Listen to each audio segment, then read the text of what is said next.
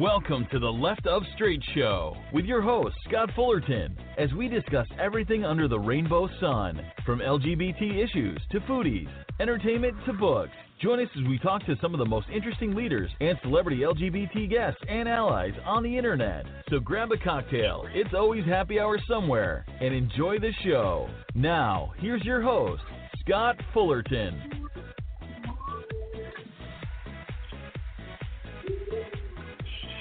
Well, howdy, everybody. Welcome to the Left of Straight Show. It is Monday, March 4th, 2019. I can't believe we're already 3 months into the new year. Hope you guys had a great weekend, ready for an even better week ahead. I got a lot done this weekend for the Big Gay Road Trip in June.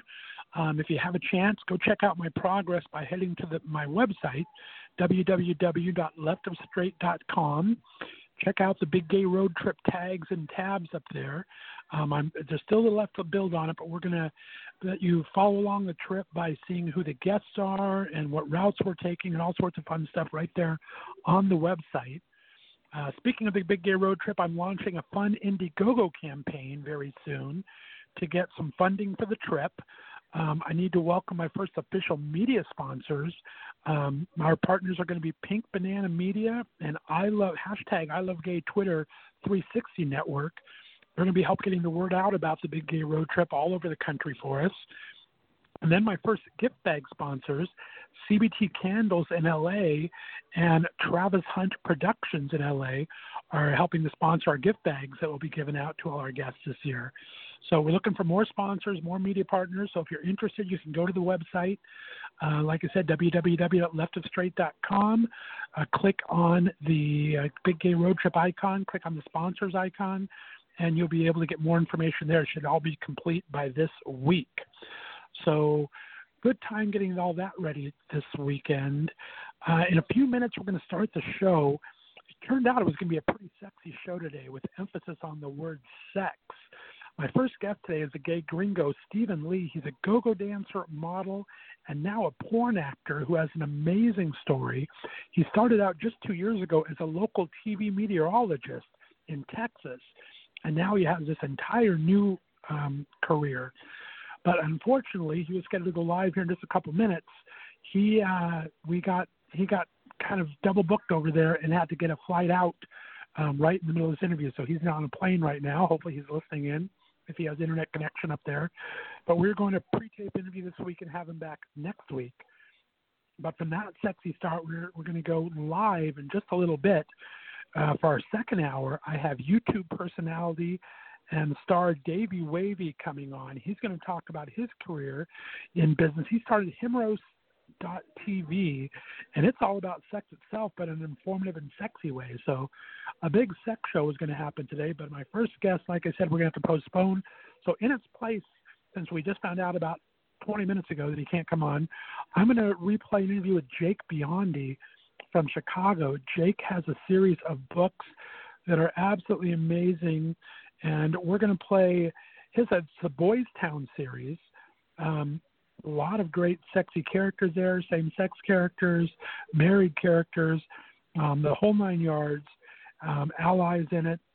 But he is on his 9th book that was just published this past December and was a great interview. So I'm going to play Jake Biondi in just a couple of minutes here. And then, like I said, around 6 o'clock in the second hour, we're going to have Davey Wavy himself coming on. So sorry for the last-minute switcheroo in guests, but sometimes it can't be helped when you're on a plane and you can't guarantee the internet there. So we will have Stephen Lee, the gay gringo, on very, very soon. Take my word for it. He has a fascinating story to talk about that I've been intrigued by for just a couple years now. Let's go into the news for a little bit. I can't go into the show without acknowledging that we lost Luke Perry today. Of course, Luke Perry was an icon from 90210 back in the day, one of the first kind of rom-com teen soap operas with Shannon Doherty and all of them that are actually being rebooted. And we talked about the other day, unfortunately, Luke went into had a massive stroke last week and went into a coma. And it just happened to be the same day they announced a reboot of 90210 with a lot of the original stars, Jenny Garth, Tori Spelling, Jason Priestley, all of them. And he had a massive stroke the day of that announcement. He was only scheduled to guest star maybe. He wasn't one of the series regulars because he has been a series regular on Riverdale on the CW channel the last 3 years, doing an excellent job there as Archie Andrews' father. But today he passed. So very sad news for the entertainment industry. He was there with his fiancée and his children who were there by his side. So big shout out to him. Very sad. If you aren't listening to Standing on My Soapbox, a show that immediately comes before Left of Straight Show here, my co-host on that, Craig Hurley, actually worked on 90210 with Luke and actually had to beat him up in his guest starring role on 90210, and had a great tribute to him last couple of days, last Thursday, Friday, and today. Craig has done some amazing tributes to Luke Perry. So just want to say how sorry we are for his family, for the entertainment community writ large. It's a sorry passing. So our hearts are out for his family, and well, it is what it is. We're losing some great stars. We talked about Katherine Hellman the other day with a long career, who was on Soap and Who's the Boss. So sorry to see Riverdale and 90210's Luke Perry pass away today. Also in the news, I did want to talk about a happy ending for Seth Owen. I talked about him last year. If you don't remember, Seth was in the news last year when his parents kicked him out of the house for being LGBT, took away his college money. So his parents expelled him from the house, but he still managed to graduate as a valedictorian from his First Coast High School in Jacksonville, Florida. He then received a full-ride scholarship to Georgetown University shortly thereafter. And the great news is he was just picked up this year by Representative Stephanie Murphy, who's a House of Representatives from Florida. She selected 18-year-old Owen to join her staff from January through the end of the semester, working closely with her and the rest of her congressional staff as an aide. Representative Murphy has lavished praise on the new intern. She's very proud that Seth chose to be part of her team. He'll always be welcomed here, and I'm happy to see him thrive. Their entire office is rooting for his continued success, so that was a great story. Ellen DeGeneres gave him a $25,000 donation for Seth to start his own scholarship fund for other people who are marginalized and can't attend secondary education. So that was a very happy and exciting story that I was glad to hear told today. So big way to go on that. A couple other things interesting me in the news. Marvel Studios is reportedly seeking a male actor, 30 to 49 years old, who physically looks like a superhero, to play an openly gay lead role in its 2020 film, The Eternals. The studio is open to actors of all ethnicities, but the character will be the first openly gay lead in any Marvel film. And you know what a comic book nerd I am. I'm very excited about that announcement. I think Wilson Cruz has already thrown his hat in the ring on social media, said he'd love to be considered. Let me know on social media, who would you like to see? What openly gay actor would you like to see play an openly gay superhero in Marvel's The Eternals, coming out in 2021, I believe. So they have time to cast it and to film it next year. So that's exciting stuff. And the last thing we'll talk about before we get into our interview with Jake Biondi is Drag Race Season 11 started last Thursday. I'm not sure if you're a fan of the show. I was not the first 5 years. I just never got into it. I don't watch TV after I've missed the first couple seasons. But once I started the show 4 years ago, I kind of thought I had to do it as my duty to talk about entertainment on an LGBT talk radio show. So I've been into Drag Race for the last 4 years now, loving every season since, and the All-Stars editions. And season 11 officially kicked off last week with special guest star Miley Cyrus who has been such a huge ally to our community, and 11 new queens. It was a great, well, I say 11 new, one returning. We had Vanjie come back. She was a surprise comeback for the year, who got voted out as the very first person last season in season 10. And one of the big things that I've been talking about is Nina West, a iconic drag queen from Ohio here. She's based out of Columbus. Done so much good for the drag and LGBT community, raised over $1 million with her Nina West Foundation. We're excited. She tried out 9 times to be on the show and finally made it on season 11. We knew she was on the show. It was one of the worst kept secrets in Columbus, but we had no idea how it turned out. Girl, she scared me on Thursday because she was just not confident in her abilities, not confident in her drag. And it looked like she was going to be going home, and she was in the bottom probably 3 or 4 on there. But she did make it through to another week, so I'm hoping she gets her mojo back, and we'll see that happening as time goes on here. But, yeah, it was a great kickoff to the season. If you're following along, please let me know on social media what you think of it. Whenever you reach out, please catch me on social media. If you're not following me on Twitter and Instagram, it's at Left of Straight, always spelled out LEFTOFSTR and the number 8. On Facebook, I have the Left of Straight Show and Left of Straight Radio. And my personal Facebook is Scott Fullerton. You can always send me over a friend request. I do take most friend requests in there. I like to meet new people. So do that for me. Thanks so much for listening to the show today. We're going to be back in an hour at 6 o'clock with Davey Wavy, YouTube personality and star. We're going to play a favorite episode of Jake Biondi from Boys Town, the series, a book he's been writing now. Its 9th edition just came out in December. We're going to have Stephen Lee, the Gay Gringo, on very soon. We're sorry he had to catch a flight last second. Hope he's listened to this online. And we'll be back in just a little bit. Let's play a song, and we'll bring in Jake Biondi on. So you're listening to the Left of Straight Show right here on Blog Talk Radio.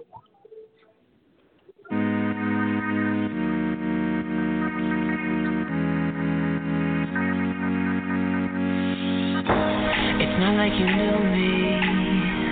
I lived in the world of green, tattoo that I painting the dream. But if you really knew me, spark faded out in a flash. I'm here cause I'm getting it back. I'm gonna turn the tide. I'm gonna live my life the way I want, the way I want to.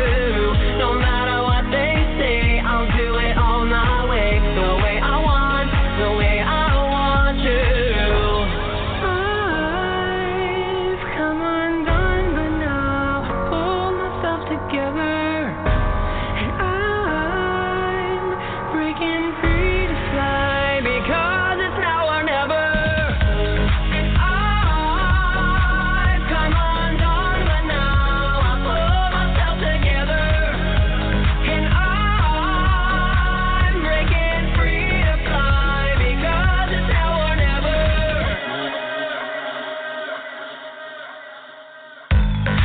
That I knew me, but now I can see it so clear. I'm stronger than all the fear. Sun shining on me. It feels like I'm walking on air. Finally I do declare, I'm gonna turn the tide. I'm gonna live my life the way I want, the way I want to. No matter what they say, I'll do it all my way, the way I want, the way I want to.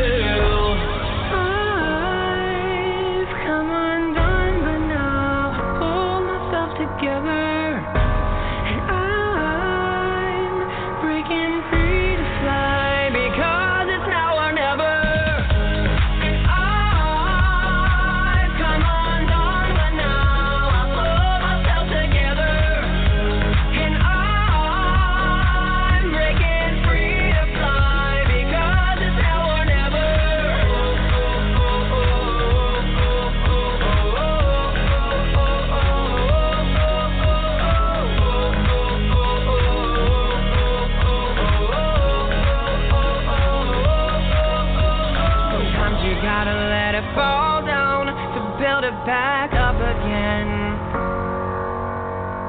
Sometimes you gotta go a little crazy to find your way back home. I've come undone, but now I pull myself together, and I'm breaking free to fly because it's now or never.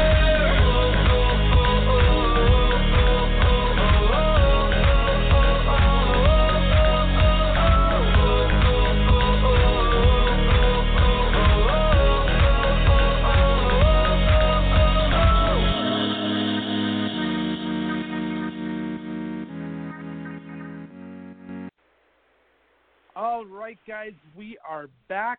Since the online roots of Boys Town began back in 2013, the boys and a few girls of Chicago's famed neighborhood has endured explosions, fires, plane crashes, and more as the story's author, Jake Biondi, has taken his love of our favorite soap operas like Days of Our Lives and Dynasty and used them to infuse drama and cliffhangers into some wonderful characters, both very sexy and intriguing.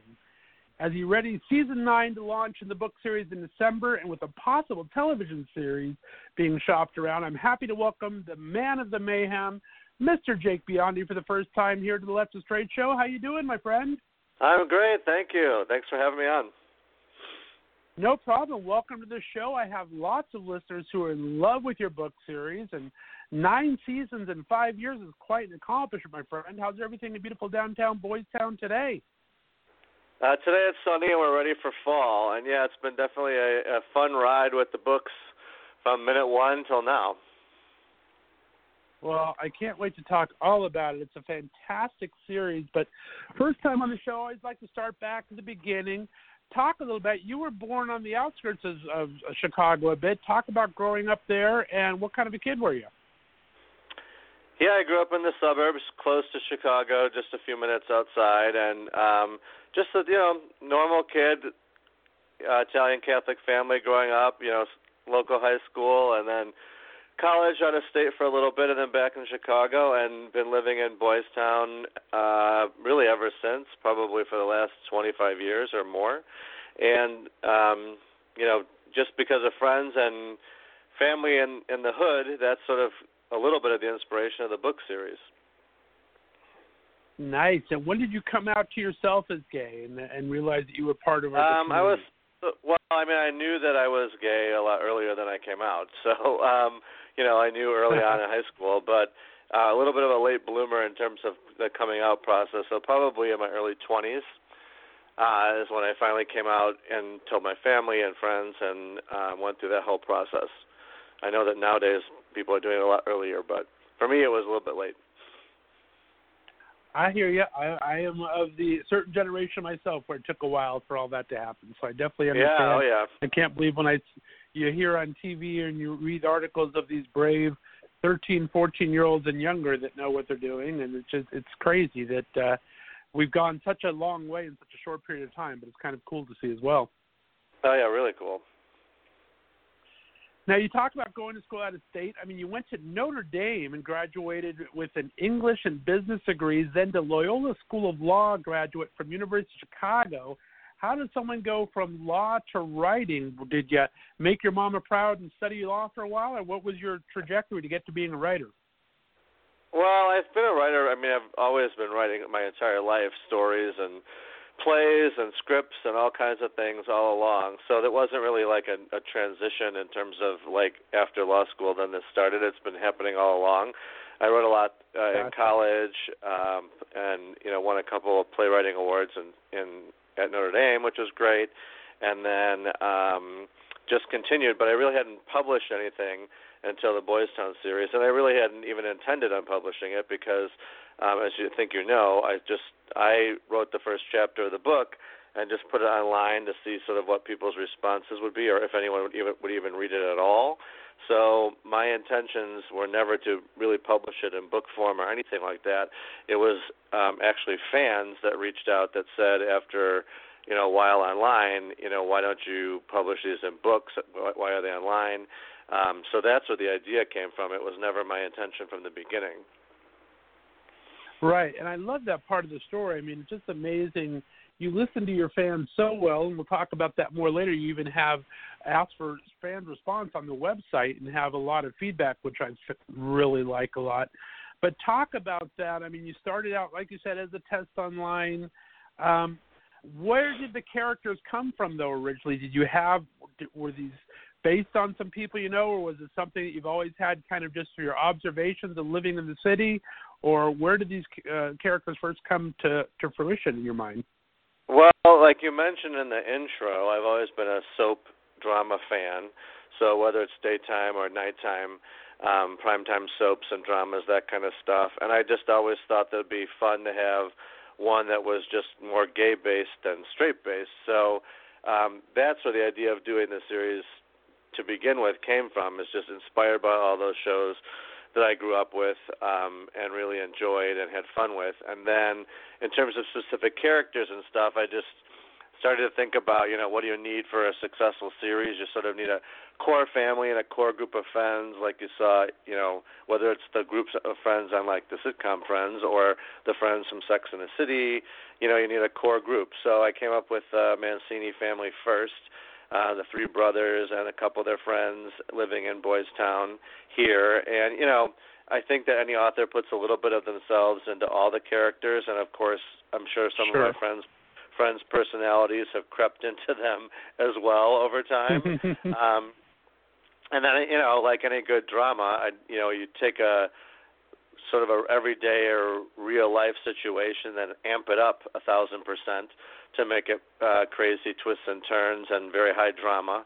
And so that's really where it started. And I thought, well, let me just write one little chapter, about 10 pages or so, introducing the characters and giving a little bit of storyline, and put it online. So I put it, I think, on 3 sites just to see if anyone would even read. And I thought, well, if somebody reads it, then maybe next month I'll do the next chapter. And almost immediately people started emailing or, posting responses that they really liked the characters, they could relate to this one or that one, and they wanted to know more, and they didn't want to wait a month. And so all of a sudden, in a good way, I was accelerated and pushed sort of to release things more quickly. So I started, the next chapter and then the next chapter, and each time I put a different one out there, more and more people responded, which was really cool. And then eventually, like I said, they were the ones that said, well, why don't you put this in a book form instead of just online? And so that's how the book started. That's great. And then just in case people have not read the series yet, and guys, I recommend you do. It's fantastic. We're into 9th season coming up in December that I want to talk about. But give everyone a quick overview, maybe season 1 overview of the initial characters and your central characters right now.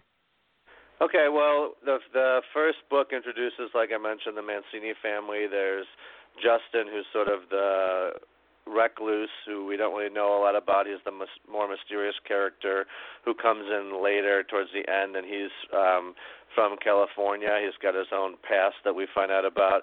Derek and Emmett are the other 2 brothers that are more in the story right from the beginning. Derek is married to Joelle, but he's got some secrets on his own, and also he goes to Boston for a business trip and hooks up with a young guy named Cole behind his wife's back. And then Emmett is the youngest of the 3 brothers, just this sort of really nice, almost the hero of the family.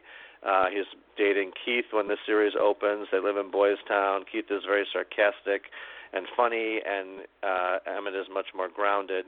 And so basically, we start with those 3, and their partners or friends, and then eventually we meet, like I said, Cole, who hooks up with Derek in Boston, but he's from Chicago, and his college roommate Jesse Morgan, and they wind up sort of enmeshed in the Mancini business, and eventually there's the older couple that's friends of theirs, Logan and Max, that are having their own issues. Logan has an alcohol issue, and their relationship is sort of on the rocks. And so the first book really focuses on that core group of friends and how they all interact, and lots of twists and turns in terms of there's a mystery about Jesse's parentage. There's the whole, Cole and Derek and his wife Joelle love triangle that goes on. There's a blast from the past from Keith. So all of that sort of builds all through book 1 into the cliffhanger, and then like every good soap opera, each of the books ends with either one huge cliffhanger or several individual cliffhangers to bring people back for the following book. We'll talk about that in a second. Was that always in your mind, the cliffhangers, because of the soap opera background, or did that just kind of happen naturally to keep it up? But the cliffhangers are just amazing each year. I mean, they top themselves every year. Yeah, they were always part of the plan. I ended the very first chapter with a sort of little cliffhanger. That was how I was going to see if people wanted me to do chapter 2 or not. So each chapter in the books ends with sort of a smaller one, like you would an episode of a soap opera, and then of course the big cliffhanger at the end. And so the books end with sort of a cliffhanger, and then eventually the books themselves and with huge ones like the end of a season on a TV show to keep people interested over the gap between the publications of the books. So it's always been a part of the, I think part of the format, and they get more and more crazy as the series goes on, which is what people love. I love getting emails from the readers that say like, I didn't expect that coming, I didn't see that coming. And the readers' responses to them have been really interesting too. I've met, in quotes, met over email and online, lots of fans from all over the country, and everybody has such interesting responses to not only the cliffhangers but the characters and the couples and what I do with the couples. So I'm always interested / surprised by some of the people's pretty passionate reactions to either me bringing a couple together or me breaking up a couple. People are always emailing with their suggestions, who they want to see paired up with who. So it's really fun. It's been very interactive, which has been great. Well, and I love that part. Like I said, I talked about it earlier. I think that it's fantastic. And as you add these characters to the series over the 9 years here, they're very organic to the story, but then you do listen to the fans, and you've kept some around because of the fans, and you're really interactive with that. Describe how that process works for you as a writer. Yeah, the first character that it happened with was Michael Martinez. He's a police officer in the Chicago PD, and I only needed a police officer in book 1 to come in for a certain storyline, and he was just going to be like a very minor character. And people really thought that they liked the sense of humor, and they really were just intrigued by the idea of the police officer. And so he, in book 2, became a main character, and he's survived all the way through book 9. So that was the most dramatic example of something that I had not intended for it to be a main character, but the fans wanted him, and so I kept him. And then the other one was a couple just of Emmett and Keith, which people had emailed me calling Kemet. And by the end of book 1, they are on the rocks and having issues. And I had no idea that people would be so upset with me sort of breaking them up a little bit and playing around with them. Right. But they were, and a lot of people wanted them back together immediately. Other people understood that it's a soap opera. You're never going to have everybody happy. And then the Cole and Joelle and Derek storyline. Tons of people have reached out to say that they can relate to Derek, the guy who's living a straight lifestyle in the closet. And some people have been very sympathetic to Joelle and the things that the wife goes through in this process. Some people have been very supportive of him being with Cole because that's who he really wants to be with. So the response to those characters and that relationship has been really intense as well, and they go through a lot of ups and downs all the way through, what's about to be book 9. Right. And I love that even though this is definitely a gay-centric story, the entire thing revolves around the Boys Town. You do write strong women characters, too, and I think you've really brought Joelle to life, and you have another female character you've added later on, so I love that you write equally for everybody. That's kind of cool. I really enjoy that. Yeah, and you know what? The Boys Town neighborhood has become a lot more diverse, and it evolved just in the time that I've lived here. And so since the city is really a character in the books very much, I thought it was important to reflect that diversity. The Boys Town neighborhood itself is becoming more and more straight all the time. And, I think the books need to reflect that. So there are the straight characters that exist, female and male, throughout the book series. And some people come and go, and some people are constant. But I wanted it to reflect the neighborhood as it is, and the reality is that it gets more diverse all the time. Right. I love that. That's fantastic. And then talk about the fan survey, too. We're talking about the fans' reaction and everything. You actually have a fan survey on your website. Do you get a lot of feedback through that, or does it just happen as the books come out, you see it for the first couple months, or are you always... Yeah, I tend to change them. Yeah, I tend to, both. I tend to change the questions and stuff on the surveys with each book that comes out so that there's something new for the veteran readers to respond to and then something for the new readers also. So it tends to come in spurts. Like I have, I've got people that right when they know the series, they start giving me lots of feedback, and then immediately after each book comes out, because that day, that the release day of the books, some people download immediately and read right away. And so I usually get an influx of emails or comments then because people have just read and reacted. And other people, since they know there's going to be a gap between the books, deliberately read the books slower so that they can sort of last a little bit, and then they will respond after that. But, and then I can randomly get responses every now and then in between the books. But I love, I made a promise to myself from the beginning that anybody that emailed me about the books or commented about the books, I would respond, even if it took a little time, because I hate the idea of people, sending out information or feedback or just comments and it feeling like it goes into the abyss and nobody ever sees it. So I respond to everything that I get. That's amazing. I love that. And then talk about taking clues from fans and real life. I love how you've kind of done your Pay It Forward campaign. You've included some friends and people you admire into the book. Talk about that a bit and how these people came into the story.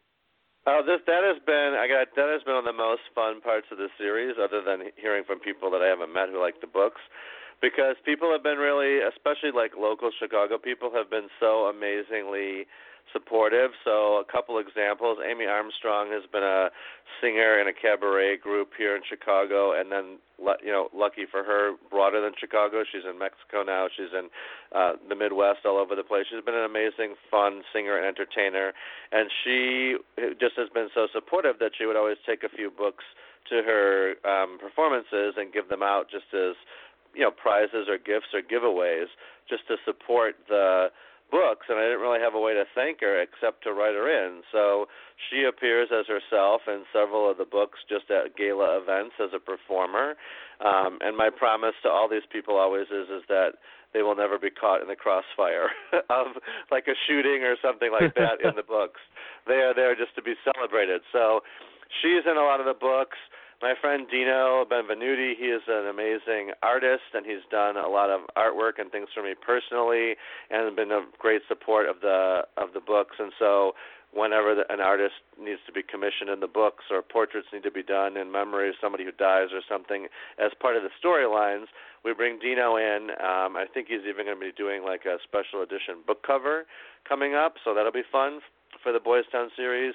My friend Chadwick Statt, he's a singer, and he's performs at a lot of the bars here, and he's been greatly supportive. So he appears as himself, sort of a friend of the family that comes in and out again to perform at weddings and things like that. So that's been my small way of saying thank you to a lot of people that really didn't have to do anything for me, but have been really supportive and talking things up and, like I said, passing out books or spreading the word on social media and things like that. And so one way that I can thank them is to write them in. And then the other thing, which is newer, and you're going to see, I think, some subtle changes to some of the book covers coming up in the next month. Not a massive redo, but some subtle ones, because another way that I can thank some people who have been really supportive is to feature them on the covers. So Jake Jensen, who has been an amazing actor and a great friend of mine, who's been really, really supportive, he just did a photo shoot for the books, and so he's going to be put on several of the book covers, some of the old ones on the 9th one as well, and some of the Andrew Christian models who are friends of mine who have been really supportive, and Andrew Christian just as a company has been really supportive, so some of their models are featured on the books and will be featured on more of the books coming forward. Matt Bailey, who's a friend of mine, who's an actor on the Chicago PD and Med and the whole series of TV shows, he's been great, so he's going to appear on a couple covers. So, again, I'm just trying in the best way I can to pay forward my not only success, but just my gratitude for the help that I've gotten from all these people. They've become really great personal friends, too. So this is my way of saying thanks. Well, I love it. I think it's great. I like that transition into the book covers, too, because your book covers are amazing. Of course, I did notice the Andrew Christian models. Andrew's been on my show. He's a good friend of the show. He helped sponsor my Palm Springs trip. I love Nick. Nick Mascardo's been on my show. He's one of my favorite of the boys down there, and I saw him recently. So I love how you incorporate all these great-looking men into the book, and hopefully we're going to talk about that in a second, about maybe some for the series later on. But what I like that you update the previous books too with new models. That's kind of a fun idea as well.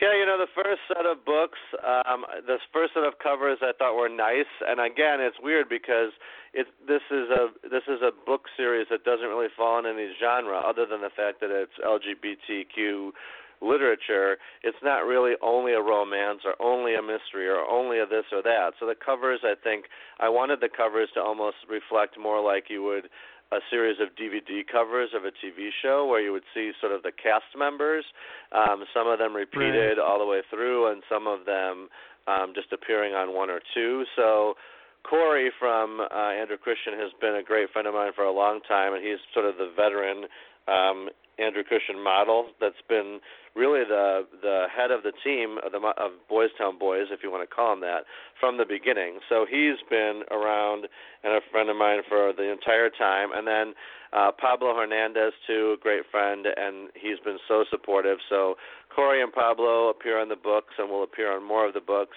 Nick is a newer member of the Boys Town team, and again, great guy. So he will be appearing on them. And then, we're just trying this new sort of updated version that's coming out. It's not a massive redo or anything. The covers will all basically be the same, but just subtle changing out some of the faces on it. And again, my way of saying thanks to people who've been greatly supportive. So, and maybe we'll see some of these guys in the TV series once we launch it. Who knows? That would be amazing. And let's talk about this series a second. I mean, it's being shopped around right now. What's your plans? Are you going to start from season one, just start with those characters and build as you have the books, or do you like some of the characters that you've added later on that you'll bring back to the very beginning, or what's your ideas right now for the series? It's going to be a little bit of both. I think it's going to be basically, I'm calling it inspired by the books. So it's going to basically follow the book storylines. It's going to be basically have the same characters. However, like you said, because it's a TV series, we're going to have the ability to maybe introduce some of the characters that come later in the series earlier. And also because, of course, like any good soap in the books, some characters die along the way. Some characters live the entire time. And so depending on the actor and the audience response to the TV show, maybe we won't kill people off in the same way, or maybe we'll keep people around a little bit longer. So it will give us the flexibility to make some changes, but the core of the books is basically going to be the core of the series. And so right now I have a couple directors and a couple producers who are interested in the series. They've read the books, they're big fans of the show, and they really think of the series and think it'd be a great show. Lots of actors have come forward. Matt and Jake are just two of them, but others as well.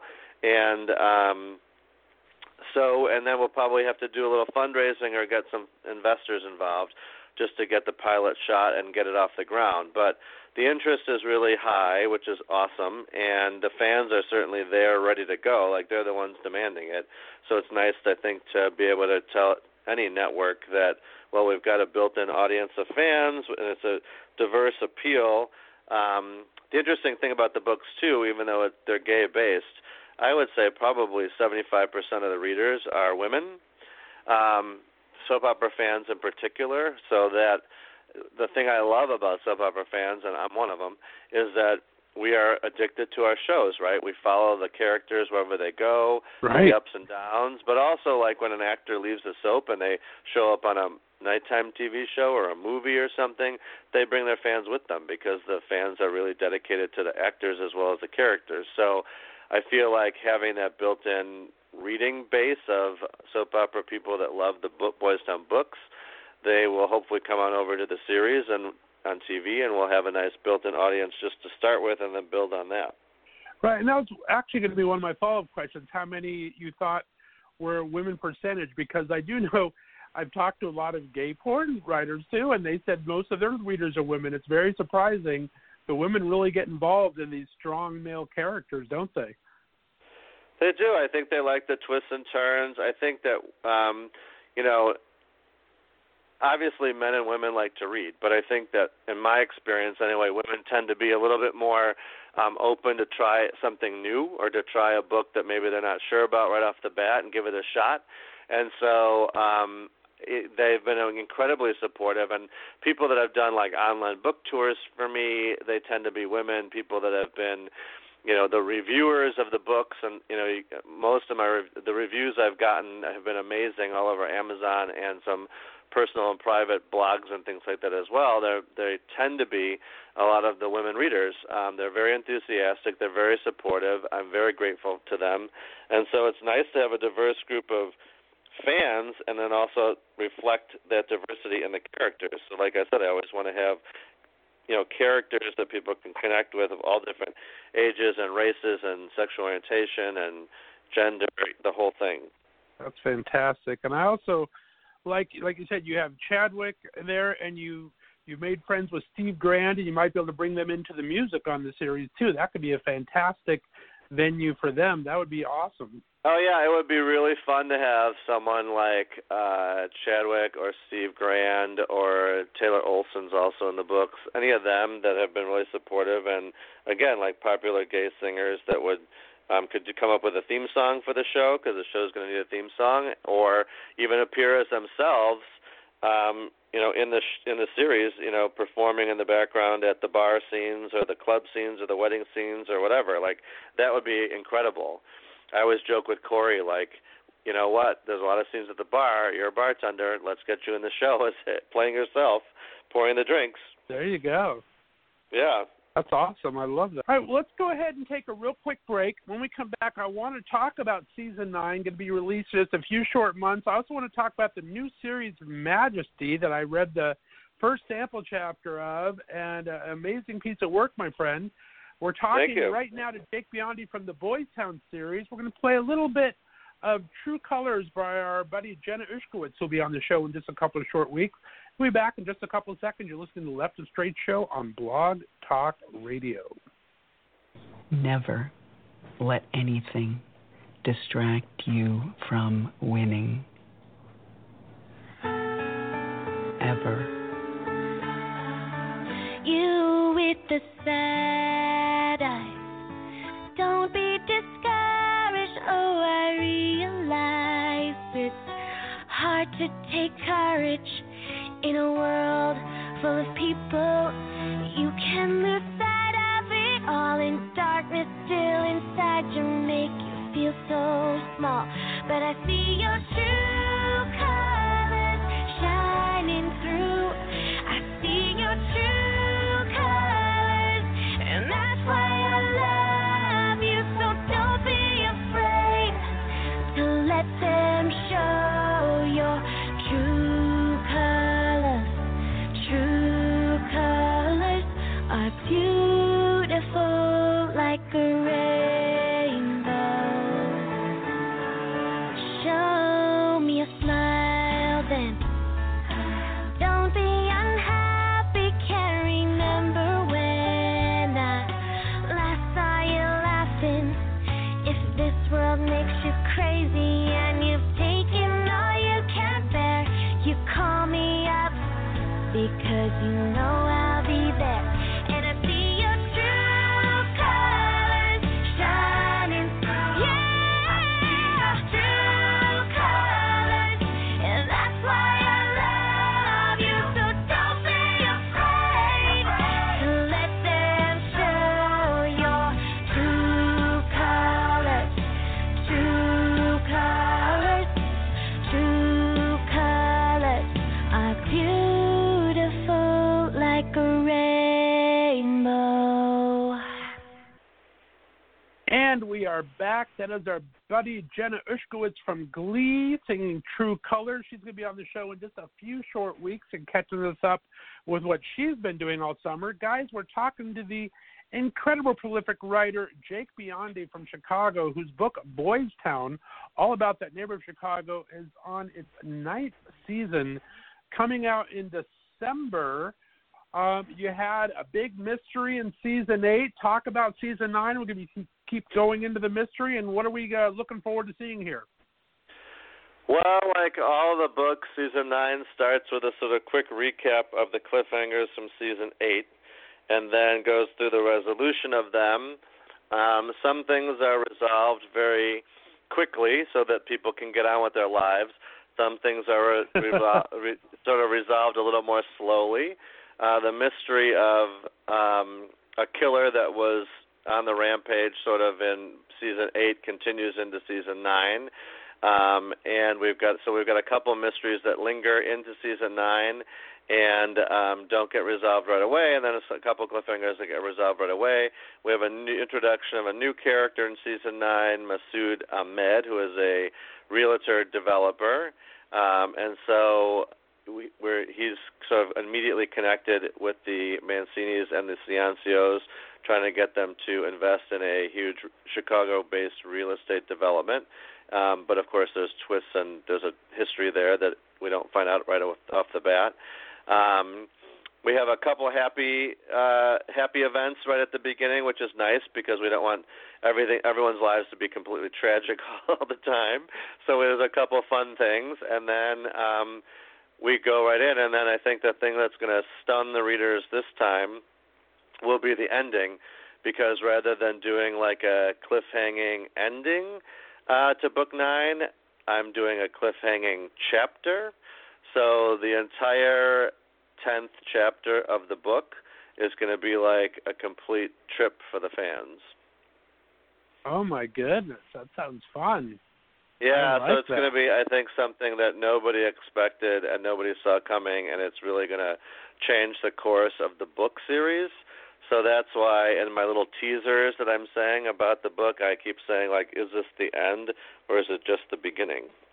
So I think I came up with the idea a couple weeks ago, and I thought, let's go for it. So if the TV series launches, it'll be interesting to see if they get this far to see how they'll handle this. But it'll be easier in the book version to do it. But nonetheless, it's going to, I think, leave fans reeling and then begging for season 10. So we'll see how it goes. I love it. Always keep them asking for more. I love it. That's right. It's been fun writing it. And then along with this, like I teased before the break there, you started a new series, Majesty. It's a period piece, 5 brothers and a twin sister who are royals. Talk about where this series came from. I love the first chapter. Well, thank you. Yeah, I always thought it might be fun to do a period piece, and again, something that would be gay-based. And, of course, I've always been like a Tolkien fan, Lord of the Rings and The Hobbit, and, you know, the Chronicles of Narnia. I grew up with those, and then, of course, everyone's into Game of Thrones. And so I thought, you know, what do I want to do here? Do I want to do a fantasy period piece, or do I want to do just a period piece? Because when I was talking about it with friends, some of them, you know, were waiting for dragons and that kind of stuff, and others were like, no, we want something that's just more like historical. So I decided to do like a hybrid and do a period piece that's fictional, but it's not fantasy, so there won't be dragons and things like that. But there will be, as you know from reading the first chapter, a character here or there that are a little bit on the cusp. So you met the one character that's a little bit like a fortune teller, kind of a witch almost. Right. Yeah, so you'll see her, and then the whole thing just begins. The whole first book is called The Death of the King, and it begins with the king being murdered, and we will spend book one trying to figure out who killed him. Everybody's got a motive, from his own family members to some of his subjects and things like that. And then we will end with a cliffhanger, of course, again, because I want to do it more, again, as a continuing series. So once book 9 of Boy's Town is done, I'm going to go back to finishing that, so hopefully that will be out in the spring. And then we'll get fans excited about it. So that's why, even though I have several chapters of it written already, I wanted to release the first one online just to get people's input and feedback and comments, and then I could sort of alter things based off the feedback before it's published. So I appreciate you filling out one of those questionnaires, because your feedback was amazing, and all that stuff will help me when I'm doing editing and then preparing it for publication. Well, I loved it. I appreciate it. I did give a little bit of feedback. There wasn't too much to give. I can't wait for the these are more beefier models here. I don't know if you could be able to use the Andrew Christian. You're going to have to find some of the, I don't know who to find. These guys sound amazingly ripped up muscle guys. Well, it's the Middle Ages, so everything is physical. Right. Well, I do love it. Again, it sounds like you have another strong female character. I love the twin sister. Going to be a fun little plot going on with her and her brother. That's going to be very interesting. I love it so far, my friend. Congratulations. Thank you. Thanks. It's going to be fun for sure.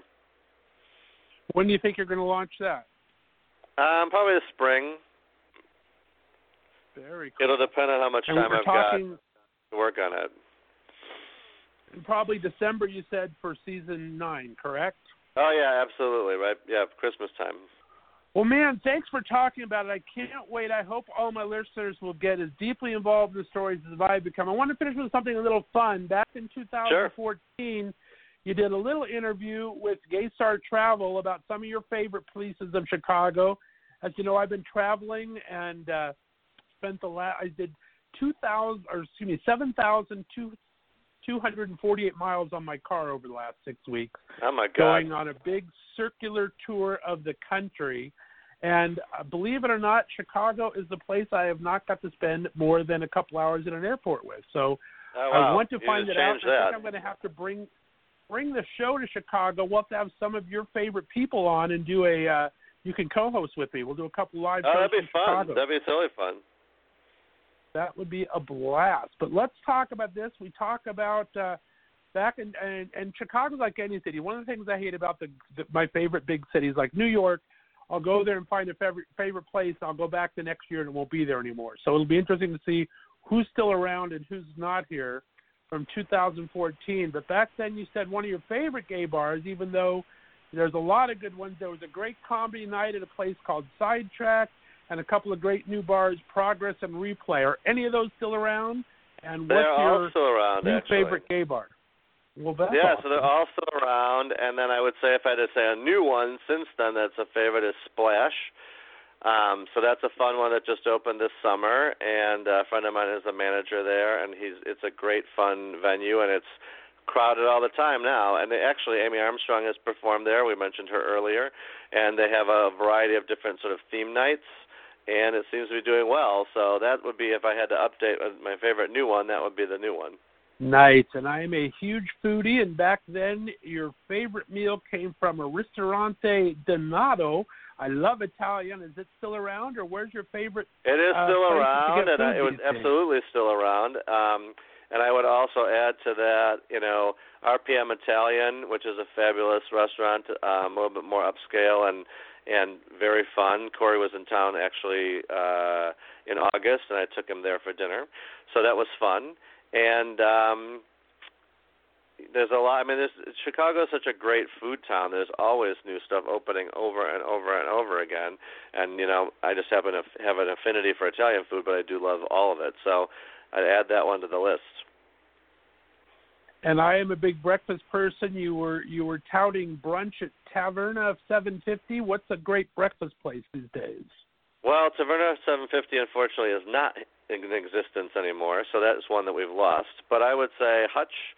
Hutch is a great brunch place, and it's got 3 locations now, so one here in Boys Town and then one further north and one further south, and they have amazing food. And they serve, actually, I think they serve brunch every day. Nice. I like it. Yeah. And let's see what else. Oops, go ahead. No, that was going to say that's my brunch choice. Nice.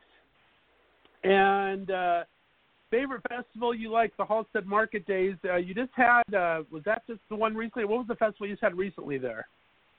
Yeah, that Market Days is always like I think the first or second week of August, so we just had that. So people come in from all over the country. That's actually where Corey was in town. And then, so that's a huge one. It's bigger than Pride, actually. So people come from all over for that. It's a big fest outside, and then there's parties at night and all kinds of stuff. So that's probably the most famous and biggest. I think it's the biggest. I say it's the biggest street festival in the Midwest. Nice. And then back then, your favorite hotel was the Wit. You said there's a great rooftop lounge there if I'm going to come stay in town. Is that the place to stay, or is there a good LGBT-friendly hotel I should be finding? Where should I stay in town? Well, I mean, like that, the Wit is still there. It's really fun and trendy, and does have that great rooftop deck still. Since then, there's been a bunch of boutique motels and other hotels that have opened. And then the other thing since that article is that all around Wrigley Field has been redeveloped since that article was published. So they redid Wrigley Field itself, but they redid all the Boys Town neighborhood around Wrigley Field. So there's a whole bunch of new hotels and restaurants and clubs all around Wrigley, including a new park that they installed where they have like ice skating in the wintertime, and you can hang out there and have coffee in the summertime, and they have like a Kris Kringle Mart kind of thing at Christmas time. So they've redone that whole area around Wrigley Field, and there's a whole bunch of hotels and clubs and restaurants there that are all worth checking out. Nice. And you also said back then your favorite time of year is Christmas time. Is Christmas still your favorite time of year in Chicago? Yeah, that's why there's so much Christmas stuff in the books, because I love it. And I love fall too. We're in fall now. And then, things will start popping up. Michigan Avenue, the Michigan Avenue Parade, the Lincoln Park Zoo at the Zoo Light Festival.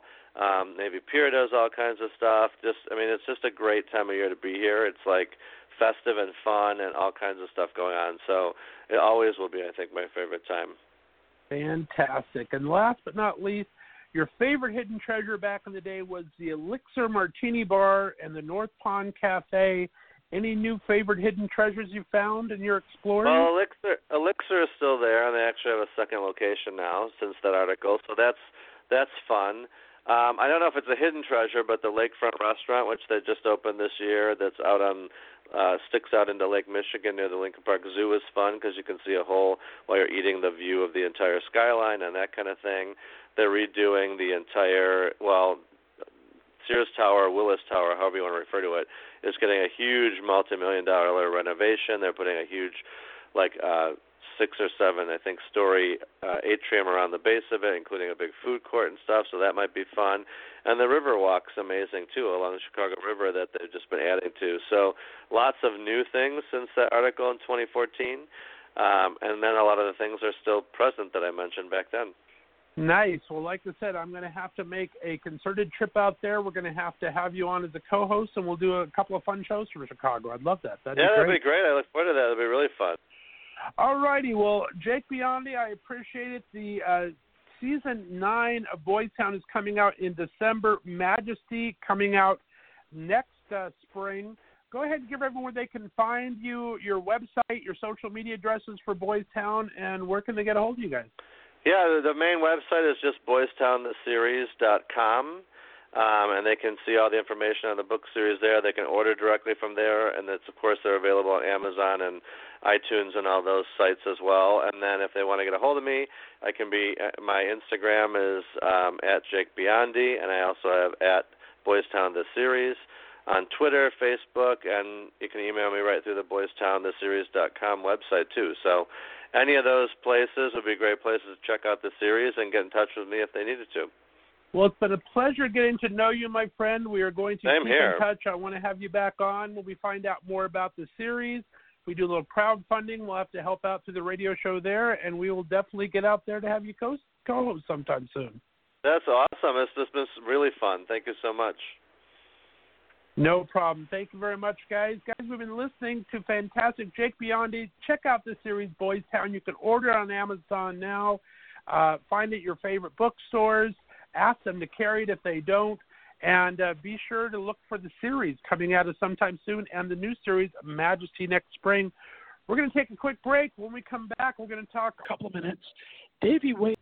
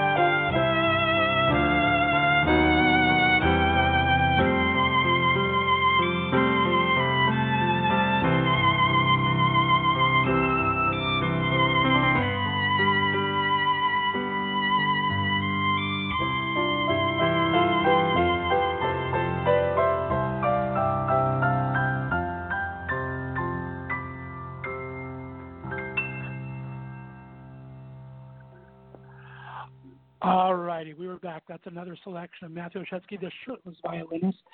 Guys, speaking of shirtless, we have Davey Wavy on here, who made a name for himself with these great videos, and now has moved on to so many great Taking things. it there. Well, what the heck? Every once in a while, you just have to. Yeah, right. Since you're our first-time guest, so let's start with a little background. Talk to me a little bit. Where did you grow up? What kind of a kid were you, and what do you want to be when you grew up? Oh, this is embarrassing. Okay, so when I grew up in Rhode Island and to like a very conservative Catholic family, and when I was in elementary school in 5th grade, this is really embarrassing. We had to go to school dressed as our hero. And now granted, I was born in 1983, so what? This is probably like 1995 or something. And right. Of all the people in the world, who do I go to school dressed as? It literally hurts me to admit this. Donald Trump. My hero, Donald Trump. Isn't that? Don't tell me that. It's hard to say without vomiting. And I think I had a very different understanding. My only perspective of who Donald Trump was is that I thought he was rich, and when I was a kid, apparently that's what I thought was important in life. I don't know. The Apprentice. No, it was, girl, this is way before The Apprentice. This is like, I don't know. I guess because he was just like a playboy socialite. So I went to school in like a suit with a really bad comb over, and I had those gold chocolate coins that you get for like, the gold chocolate coins you get for Hanukkah. And I was like tossing them out to my classmates, which of course Donald Trump would never do because he's like the least generous person in the entire world. Exactly. But yeah, I like to think I've come a long way since then. I think you have. Proud to say he's not my hero anymore. That is really funny. That's probably the best answer out of that question ever. So that is kind of cool. It's actually the worst answer to that question ever. But and talk about when did you first come out to yourself and to others? Yeah, so I didn't catch the end of that question. Like you said, when did I come out to my family? Yeah, when did you first come out to yourself first, and then to other people? Well, when I was in 6th grade, my aunt introduced me to a friend of hers who was gay, and my mom said, she explained to me, she was like, your aunt's friend, he has a husband because some men are with other men. They get married to other men. And they weren't obviously legally married because it wasn't an option then. But I remember this like light bulb kind of going off inside in my head because, in elementary school and middle school, I knew that I was attracted to other guys. But at that point, I had just kind of assumed I was the only one. And so my mom explained that this guy was gay. So suddenly I knew not only that, that I wasn't alone, but that there was actually this word for people like me, and it's called gay. And that was kind of the moment where I realized, wow, this is who I am. It still took me several more years before I was really willing to come out to my friends and then eventually to my family. I didn't come out until I was 16 to my friends and 17 to my family, which, nowadays I always talk to these kids, doing YouTube or at these social media conferences, and like they come out when they're 11, 12 years old, and they can't understand like why I waited so long. Meanwhile, you and I both know in Palm Springs, like a lot of the guys that live out here, didn't come out of the closet till they were in their 50s or 60s. Exactly. So it's it's a whole new world now, but it took me a while. Oh, it really is. I mean, I'm about 10 years plus on you, and I remember that I didn't know anyone who was actually gay at my high school. You assumed some of the theater kids were, but you really didn't know anybody back then, let alone come out yourself. It was tough. Yeah, it really was. And I was at a Catholic high school and went to a Catholic college, so it wasn't like it was like a bastion of like progressive thought and diversity. So I stuck it out for a while. Right. Well, that's so cool though. It's great to see the different growing up in high school was really hard to come out before high school. It was usually college, and now millennial generation starting in mid-high school, and like you said, now they're coming out 11, 12 years old. They're understanding what transgender is. I think when you talk about learning words and things like that, I think it helps to have such visibility out there right now. Yeah, my boyfriend is 21, and he's finishing up his senior year of college, and for him, like, he just has a completely different perspective around being gay, and especially around like masculinity and femininity. I think like he presents himself as oftentimes very masculine, but then he also paints his nails, or puts on a like a cut off like belly shirt, and for him, like, masculinity and femininity are just these costumes. He recognizes them for the mask. Yeah, for like the mask that they are, and he very freely like moves between one and the other, and it's just such a healthy perspective, and it's something that I see much more with younger folks than people that are younger than me. They have that ability much more so, and then it seems to be like us older folks were a little bit more kind of like stagnant and stuck in our mindsets. But I think they're ushering in this whole new paradigm, this whole new way of not just being gay, but this whole new definition for what it means to be a man. And it's a lot more sustainable.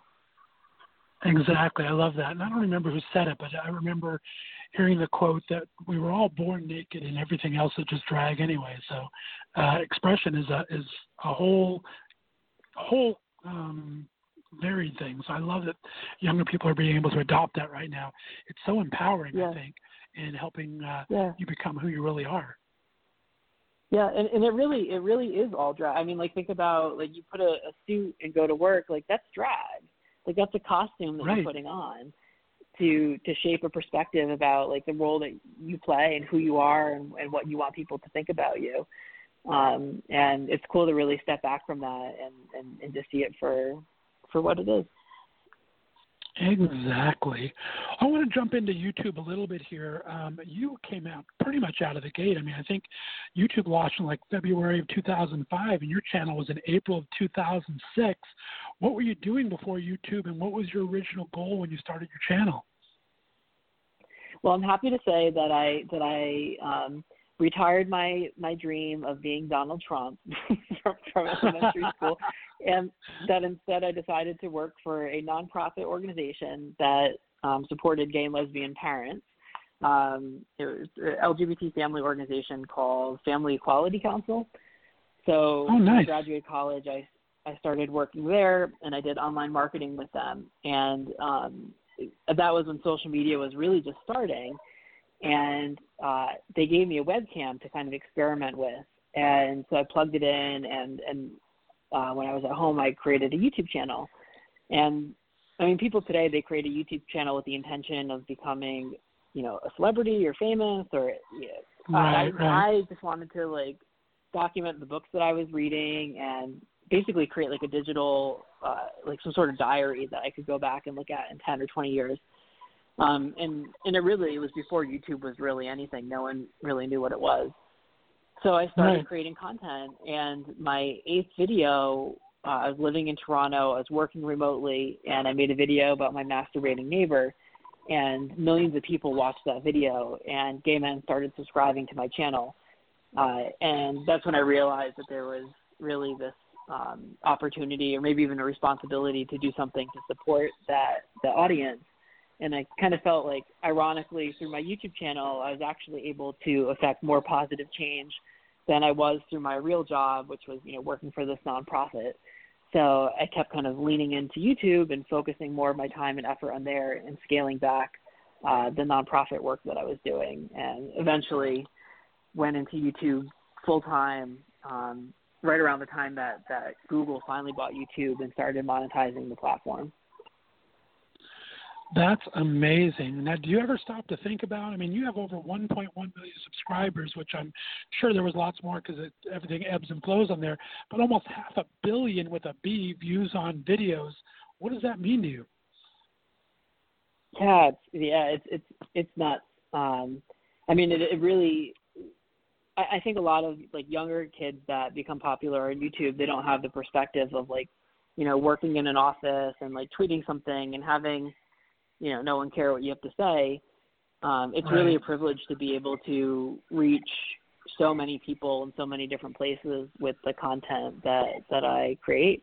I mean, I pinch myself every day thinking about that.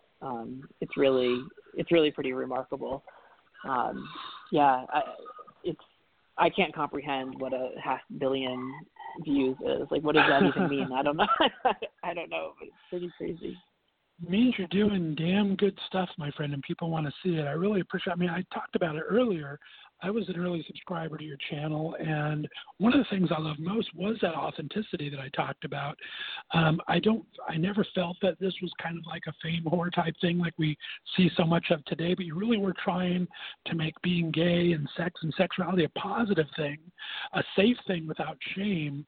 Has it ever been a fine line for you to walk on that? Well, it's. I think what's interesting is what I see when I go to a lot of the YouTube conferences, and there's even this book that someone was writing. They're interviewing me for about becoming like like famous on YouTube, and also let's also like do a reality check that like 1.1 million subscribers. It's a big number and it feels like a lot to me, but in terms of YouTube, there's like 4,000 channels that have more subscribers than I do. So like on the totem pole, like in the world of YouTube, I'm pretty low.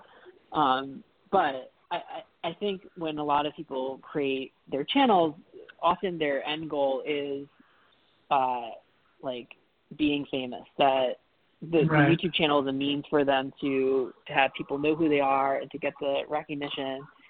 And I think when I look at the people in my life who I really respect that have some degree of celebrity, whether it's a musician, like if you like Adele did not wake up and say, okay, how can I become famous? Well, maybe I'll sing and then people will tune in. No, she had this incredible gift, and when she did that gift, people flocked to her. And the same was a side effect. It was a side effect of her doing this thing that she loved. And I think with social media, so many people have flipped that on its head. So like their end goal is the fame, and then whatever they can do is just a means for getting there. And I think the real question isn't how can I be YouTube famous or how can I be Instagram famous. The real question is like what is my gift that I can share with the world? How can I add value to other people's lives? How can I enrich their experience on this planet? And for me, the answer to that question, especially at this point in my life, and it's changed over time. Like you mentioned earlier that I did a lot of like travel content and, at this point in my life as a 35-year-old gay man, what's really interesting is taking a deep dive into my sex and sexuality.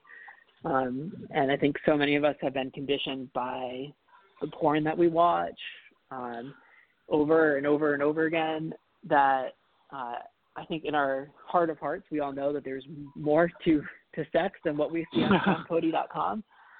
Exactly. And for me at this point in my life, it was really an opportunity not just to step through that door, but to share it with my audience and say, here's this journey that I'm going on, and God, I don't know what I'm going to find, but like hold my hand and like if you're curious, like let's do this together and see where this takes us. I love that. We're going to go on to your new venture in just a bit, but then talk about the travel. Which came first, the love of travel or the opportunities to travel? Because travel can be a hard thing after a while. But have you always had a love for travel, or did it kind of just grow organically for you? I don't love the experience, of travel itself. I think I'm a very curious person, and I love like exploring and trying new things and meeting new people and that's what's really interesting for me. So travel is a means to get there, to have that experience. So I think one of the privileges of having a large audience is that some of these opportunities open up for you. And if you're reaching a lot of gay men, and there's certain hotels or tourism boards that are looking to reach that demographic, they know that kind of collaborating is kind of a mutually beneficial relationship. So probably up until maybe 2 years ago, a lot of the content I did was travel focused. And I'd go to these places and meet people and interview them and share that experience with my audience. And, some of them, if they were really inspired by it and they had the resources to do it, they could go there. And if not, you can kind of vicariously get a little taste of whatever that place was through the content that I created. Nice. I want to go through a couple of the highs you've experienced in different categories here. What has been your favorite place to travel to in all your travels? You have a favorite location? Yeah, I actually, it's not like particularly like earth-shattering. I really like Toronto. It's That's not my favorite. a difficult destination. Is it really? Yeah, you like it? It's my favorite. Yeah, it really is. Why? Toronto or Hawaii are my two favorites. Nothing exotic, but I love those two places. What do you love about Toronto? It feels like a clean little New York to me. I think it's like open all the time. It has great transportation. It's got a great LGBT area. I love every part of it. I like that there's water close by. I'm a big water guy, so even though it's very cold a lot of the time, I like having all the water stuff. It's just a great city. It does all of my favorite things. It has good food, so it's nice. I like it a lot. Yeah, it really does check all the boxes, and I also feel like there's a lightness. Like you actually like it almost feels like you're 20 pounds lighter as soon as you cross the border into Canada. Because like you're no longer under like the Trump regime, you shed all of this like nasty. It's progressive. You're right. It's clean. There's a great food culture. There's foreskin. A lot of the guys have foreskin. It's fabulous on many levels. It is a great theater and everything. It was when I first moved here to Northeast Ohio. Is when the dollar was really strong. So it was like $1.50 to every dollar. So I would go over to Canada all the time and bring $200 and get $300. That'd pay for my hotel room for the night. Just explore like crazy. It was great. I loved every second of it. Yeah. Yeah. No, it's a great place. Talk about your favorite or most greatest high you've experienced as far as self-discovery while doing your channel. Yeah. I think when I started my channel, a lot of the self-discovery that I was doing was around my like sexual identity, around what it means to be a gay man, and how, especially having a conservative upbringing, how I could learn to love myself in a world that told me I was a sinner and unlovable and less than. And in going through that process of shedding that trauma and really owning who I was something. It was an ongoing. I mean, it wasn't like a single aha moment, but by being connected, especially to older gay men in the community, it was a slow but very meaningful process. I think now, as I had mentioned before, most of the discovery that I'm doing is around sexuality. It's around sex, and that has kind of been this whole completely, earth-shattering, mind-blowing experience in and of itself. And I don't know that had I not been doing this work on YouTube that I ever would have really, felt compelled to walk through that door and experience, what I'm experiencing now through the content that I'm creating. But that's this project of creating Himrose TV has been by far the most purposeful and meaningful project in my life. So I'm really glad to be on this journey. That is awesome. I really took a page from your book, too. When I went to Palm Springs for the first road trip last year, I made sure I checked out the retirement homes there and different things, because ageism in our LGBT culture has been such a negative connotation until I think recently. I think you were one of the people that helped these marginalized groups within the community kind of get some notice and some acceptance. So I thought that was really cool of you, and it's really kind of helped inform how I try to do my show and try to do things like that. So I really appreciate that part of you. Yeah, thanks. Well, when I talk to older gay guys out in Palm Springs, something that they commonly express is that they live here because Palm Springs is one of the places where they don't feel invisible, where older gay men don't feel invisible.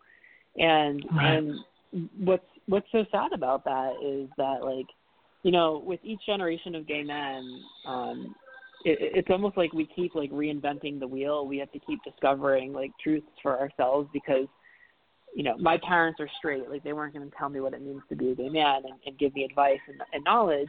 And a lot of us live in places where we're not connected to older gay men, or because the community is so siloed, we're not having those conversations. And when I film content with older gay men, or even just have conversations, they're so eager and happy and excited to share their knowledge and advice and their insights, because they've been through, you know, everything that we're going through and more. And and there's something, you know, I try to do this through my YouTube content when we film with older guys, is like, okay, great. So now the next generation doesn't have to start from step zero. We can keep building on the knowledge and the experiences of the generations of gay men that have come before us. And that's how you really make progress. But so far as those walls are up and ageism is reinforced, like, it's a lot harder to facilitate that. Right, very true. Well, again, big hats off to you on that. What has been one of your best fan experiences you've experienced over the years doing this? I think the best experience was, you know, when my parents discovered my YouTube channel, because I tend to be a little bit, I guess you described it as irreverent, I guess that's a good word, and authentic in my approach. You know, I talk to my audience in a way that I wouldn't necessarily talk to my mom or my dad. Like, you know, I think most of us try to, like, censor ourselves a little bit with our parents. And when they discovered my YouTube channel, which is very uncensored, they were, I think, a little bit taken aback by it. And my mom really didn't understand what I was doing. But when I was in my late 20s, we were filming a project in Provincetown sometime around my birthday, and my mom was there, and we were, like, sitting on a blanket in a park there, and this gay guy came over. He was a younger guy, and he said that he had, like, you know, taken a bus and a ferry and everything to get out there because he knew I was there, and he wanted to thank me in person because he had been kicked out of his home, and my YouTube videos had really, you know, in whatever small way had brightened his day and helped him get through, you know, a really challenging point of his life. And it was just very, very sweet. And he's telling me this. And as I looked over at my mom, she was crying. And it was the first time that I think she understood that, like, these aren't just, you know, silly YouTube videos of her son swearing or talking about sex, that these videos do have, you know, look, I'm not curing cancer, but that they do in some small way, you know, help other people. And so that was my favorite experience, I think, because of what it meant to my mom. Oh my goodness, that story gave me chills. That's amazing. Talk about, I mean, you're so busy doing your own stuff now, but talk about other people on the platform. Is there anyone that you watch or anyone that you're really excited to see what they're doing on the platform, on YouTube? Yeah. You know, I don't spend a lot of time on YouTube, I think, because it's like that. It's like that when that's what you do for work. Job. It's like, right. Yeah. It's hard to, like, I remember when I was a lifeguard, I used to hate going to the beach because it was like I would just watch the water and, like, pay attention to everyone swimming. And when I watch YouTube videos, I, like, critique them, and I'm thinking of what they could do differently or what I could do differently or why they made this decision.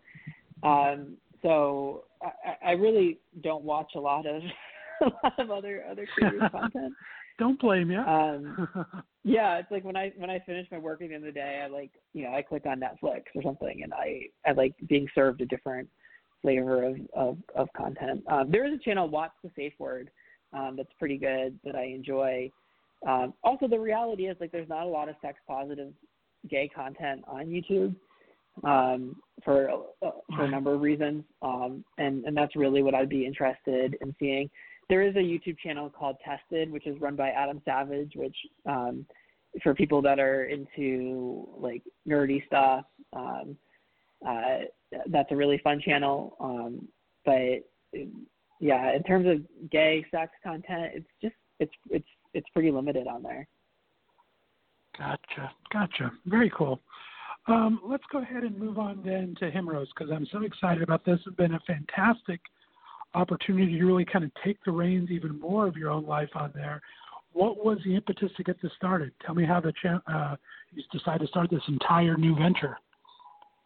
Yeah, well, I was on actually we called it jokingly a corporate retreat, but at the time it was just me and one other employee.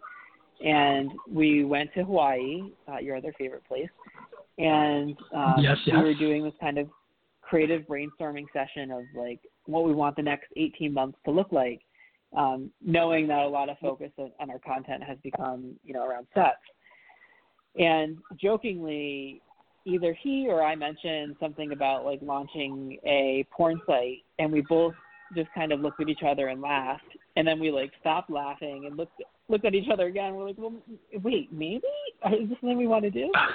And it was kind of a perfect storm of a lot of things. YouTube has, and it continues to become increasingly restrictive around, right.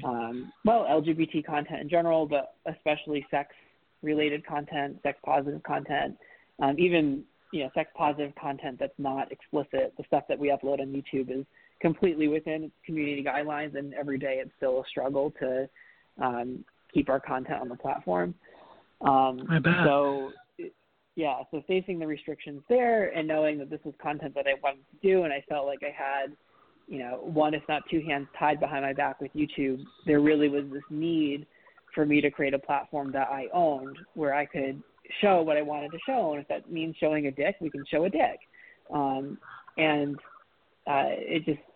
We knew that the format had to be, an explicit erotic website.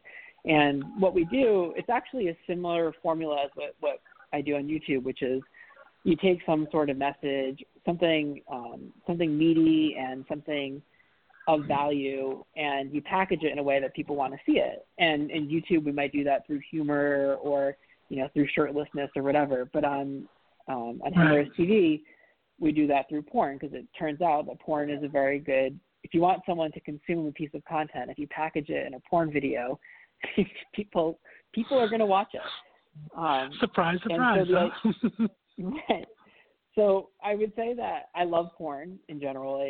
I enjoy it, but I also recognize it for what it is, and I also recognize how most of us use it. And porn is designed to arouse you. It's designed to get you off. It's not designed to teach you how to have pleasurable, fun, fulfilling sex. It's not designed to teach you intimacy. It's not designed to help you explore your sex. And that's not what it's supposed to do. And yet that's how I think a lot of us, myself included, use porn. Is it kind of, you watch it over and over again, and it conditions you to think that this is what sex is. And then I know what I did is the porn that I watched, I emulated in the bedroom, and I was having a lot of porn-inspired bad sex. The thing about bad sex is it still feels pretty good, so I didn't know the difference. But I was like, this is what I saw on men.com, so this is what I'm doing in my bedroom, and like this is fun, and yeah, in my heart of hearts, I mentioned I kind of knew that there was more. So years and years ago, I had worked with a tantric coach for a website project that I was consulting on, or I might have been doing some graphic design work for it or something. This is like even before YouTube, and I connected with that teacher, and we partnered for a kind of a one-off project, and it was about having full body orgasms.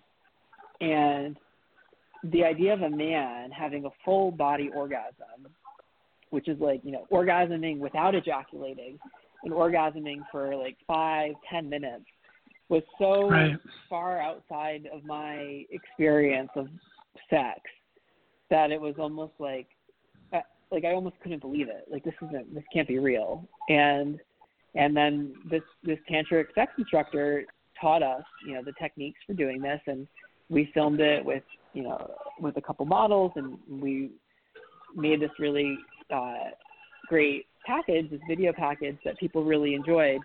And kind of the next step was, inevitably to build a platform where we continuously served really juicy, fun content that you can totally jerk off to, but that also, demonstrates a more complete experience of gay sex. And that could be full body orgasms. It could be different masturbation stroke techniques. It could be sex games to play with your lover. There's so many different kind of messages and concepts to convey, but that's what we've done. And each week there's a new video that comes up, and then we talk about it through a podcast where we apply it to our own lives and talk about our experience with it. So it's really built this community of gay men who want more when it comes to sex. Who don't want to settle, who think there's more than SeanCody.com. I love that. And you've always, like I said, you've always curated your own stuff positive and to teach, and I think this does it so well. Talk about where you find your content. Is it all original, or do you commission videos, or do you accept submissions, or how does that work? Yeah, so it's a really collaborative approach. We have, I think, about 6 sex instructors that we work with, and some of them are tantric coaches or sexologists or just sex instructors, and so we work with that team to kind of brainstorm different projects. We're doing a project in 2 weeks out here in California, and it's going to be 12 videos about how to be a better lover, and it's based on a tantric program that Jason. It's based on a tantric program that Jason Tantra, facilitates with his audience, and I'll produce it. But then we've hired a real director and a real cinematographer, and a lot of the people that we hire for these projects are people that are outside of the world of porn.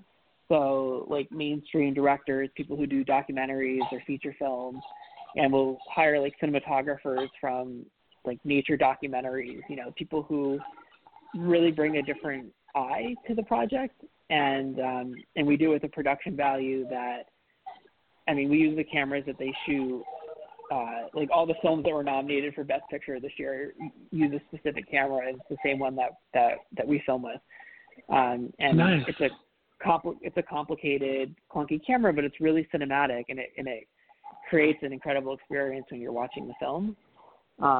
And it just, each video concept that we do takes anywhere from 3 to 6 months to fully develop. Wow. There's a lot of thought and a lot of intention that goes into each video. And, some people get really excited by the content, and some people are frustrated by the ways that it's different from traditional porn. But I always say it doesn't really replace watching porn. I think for me it complements it. It gives a more kind of complete experience of right. gay sex and sexuality. It sounds amazing. Now talk about your learning curve on this. What's it like to run this as a subscription service that you started? Talk about that with all the free streaming out there and everything. What kind of a business curve has it been? Are you able to translate your YouTube into getting subscribers? Do you think the subscription way is the way to go? We have so many individual channels now, like Disney and ESPN doing their own streaming stuff. Is that the way to go these days?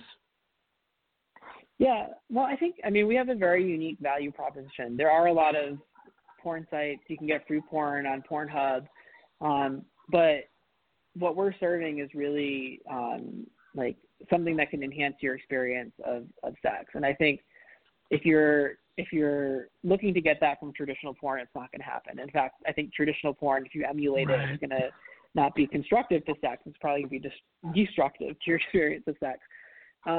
So it's really, I don't think people look at it so much as a another service to subscribe to. I think they look at it as an investment in themselves and in sex. You're not paying for the videos that you get each month, so much as you're paying for is the enhancement to the sex that you have. I think that's kind of how people look at it.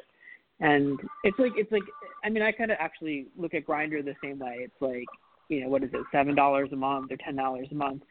Well, like if I hook up with a guy or two from Grindr each month, it's worth $7. Like I'm paying for the, the ability to connect with, guys in my area that I think might be hot. And I think that's probably a similar mentality. But yeah, you're right. I mean, a lot of people, it is a stumbling block because I think a lot of us think like, okay, porn should be free. We should be able to watch it on Pornhub. But this is it's like we always say, it's like porn, but it's better because you're getting something else along with it. I love that. I think that's a great way to describe it. Let's finish up talking about how you said you're in a relationship. I've seen your boyfriend, very cute and everything. You guys have an open relationship. Is that about, I think you'd almost need that to be talking about these kind of situations. Have you found that better to be open? Have you always had open relationships? Does that work best for you, or what do you think the advantages are? Yeah, I've always had open relationships. I did do an experiment for 3 months to see what like monogamy felt like, and it was not for me. I think actually what's really important is like when I was growing up, there were not examples of healthy gay open relationships. The only thing that I was taught was like it's a man with a woman in a monogamous relationship. And the reality is, like, we as gay men know that that's not for us. So we, we're attracted to other men. So we're already deviating from, like, the traditional formula that we've been fed. And I would encourage gay men to really keep asking questions and to find out what works for them. And different people, different things are going to work for different people in different situations. And that might be an open relationship. It might be a three-way relationship. It might be no relationship. To really feel empowered to discover what it is that works for you and anyone else that you might choose to bring into your life. And so I emphatically talk about being in an open relationship because I want people to know that that's an option for them. And I know that there's a lot of people in positions where they have large audiences that are also in open relationships, and they don't talk about it because they want to fit into this very, like, heteronormative narrative, like, look, I'm just like everyone else, and I want to be able to work with Walmart and Johnson & Johnson and all these family-friendly brands. And if they're authentic about the way that they really share their love with each other, then they're afraid that that's not going to be an option. And I just want people to know that sexual exclusivity is not the only currency of commitment. You can express commitment through being there for your partner, through understanding, through communication, through love, through support, and that's what my boyfriend and I do. And you're right, like in creating this content that I'm doing, if we had a very monogamous relationship, it would still be, possible. But I think the openness of our relationship really gives each of us the opportunity to explore our sexuality in a way that's a little bit more free. And also, I mean, he lives in Massachusetts and I'm in Palm Springs, and but even when we are together, we enjoy explore. We had our first threesome, just a week and a half ago together, and it was really fun and a great learning experience. And it was really fun to like watch my partner experience pleasure from another person, and I didn't feel ownership and I didn't feel jealousy. I was just happy for him. And I really that is very cool, very healthy. I love that. Well, my friend, I appreciate it. It's taken me a long time to get you on here. Like I said, I've been listening for a long time. We're running out of time here. Thanks for everything you've done. Really, like I said, I think you've always been a positive force in everything you did, and you've made a subject that's rough for some people very accessible. Thanks for all your hard work on that, my friend. Yeah, and thanks for doing the work that you do. I really appreciate it, and also I'm grateful that you had me on the show today. Well, we'd love to have you back another time. Give everyone, in case they've been around for 12 years, where they can find your YouTube channels, and give them where they can find Himros. Yeah, so just type into YouTube Davey Wavey, DAVEY, WAVEY, and you will find me. Himros is the word him and then Eros, so HIMROS.TV. Fantastic. Pleasure talking to you. Stay on the line for me, guys. We're going to wrap things up today. Be sure to tune in tomorrow. I'm very excited. Tomorrow, for my first interview at 5:10, we're going to have openly gay Mayor Pete Buttigieg, who is running for President of the United States, on for a 45-minute interview, CNN's Town Hall to the Punch. So be sure to tune in for that tomorrow. We're going to play out a little bit with our buddy Trevor Page with Warrior. Davey Wavy, thanks for being on the Left of Straight Show. I'll talk to you in just a minute here. Okay.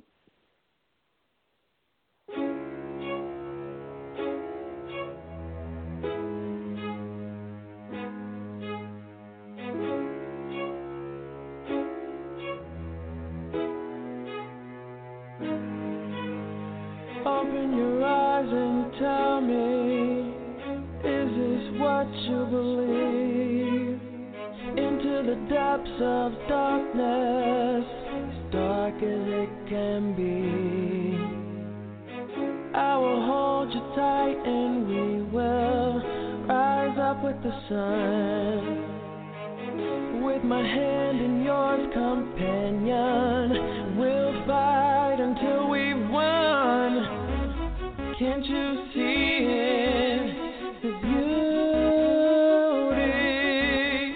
I'll keep trying to open up your eyes, and I won't concede. I will put on all my armor, and I will stand up tall. There's nothing that I wouldn't do. I'll always fight for you. So if you stand with me and know it's worth everything, this is worth everything.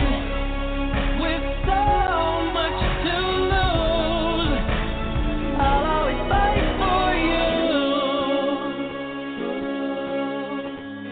Push it harder to the limit, the only way to achieve.